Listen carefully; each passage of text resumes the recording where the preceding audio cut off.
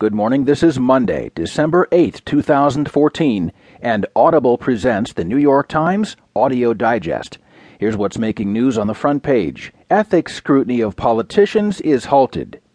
Uruguay accepts 6 detainees held at Guantanamo, and an Ebola doctor's return from the edge of death.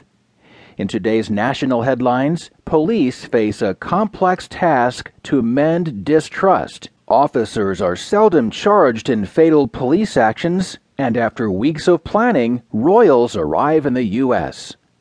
In today's business headlines, paid to promote drug and prescribing it widely.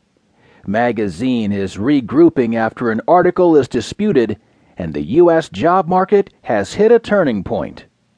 There will be more business stories, more national and world news, a roundup from the sports page, and New York Times columnist Paul Krugman. Now, as chosen by the editors of the New York Times, here are the stories on today's front page.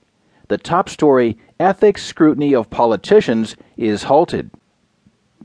Donors to Gregory R. Ball's successful campaigns for the New York State Legislature might have been surprised by where he spent their money.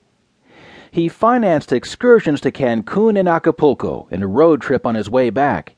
He sprang for thousands of dollars in bar and restaurant bills in Texas and entry fees for an extreme obstacle course race called Tough Mudder.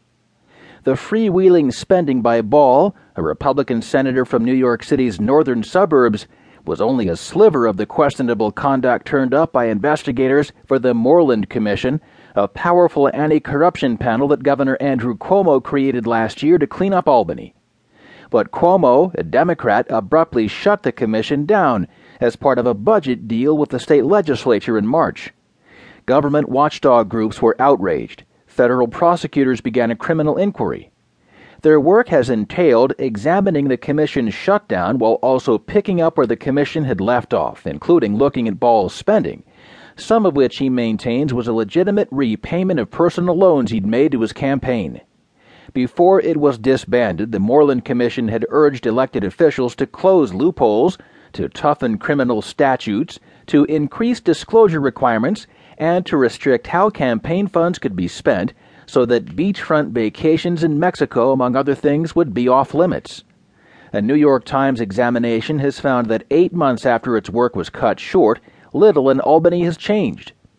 Powerful politicians, including the governor himself, continue to exploit a loophole in state law that allows corporations to funnel huge donations to them in smaller gifts that disguise the true sources of the money. Lax personal financial disclosure laws give legislators a way to mask political payoffs under the guise of part-time jobs. A 2011 reform presented as requiring disclosure of some clients was so narrowly drawn as to be meaningless, and another enacted this year contained enough wiggle room that lawmakers might be able to continue to avoid scrutiny. The line between political donations and outright bribery remains murky. Some politicians use their campaign treasuries as piggy banks for personal expenses, investigators found, and bank records showed that lawmakers had failed to report some donations and expenditures altogether. A new beefed-up Board of Elections Enforcement unit has yet to show its strength. Lawmakers are negotiating with the governor to return to the state capitol for a special session in the coming days to give themselves a pay raise. In return, Cuomo, bruised by the fallout from his closure of the commission, wants improvements to ethics laws. A spokeswoman for the governor, Danny Lever, said, "A pay raise would never be contemplated without the inclusion of significant reforms."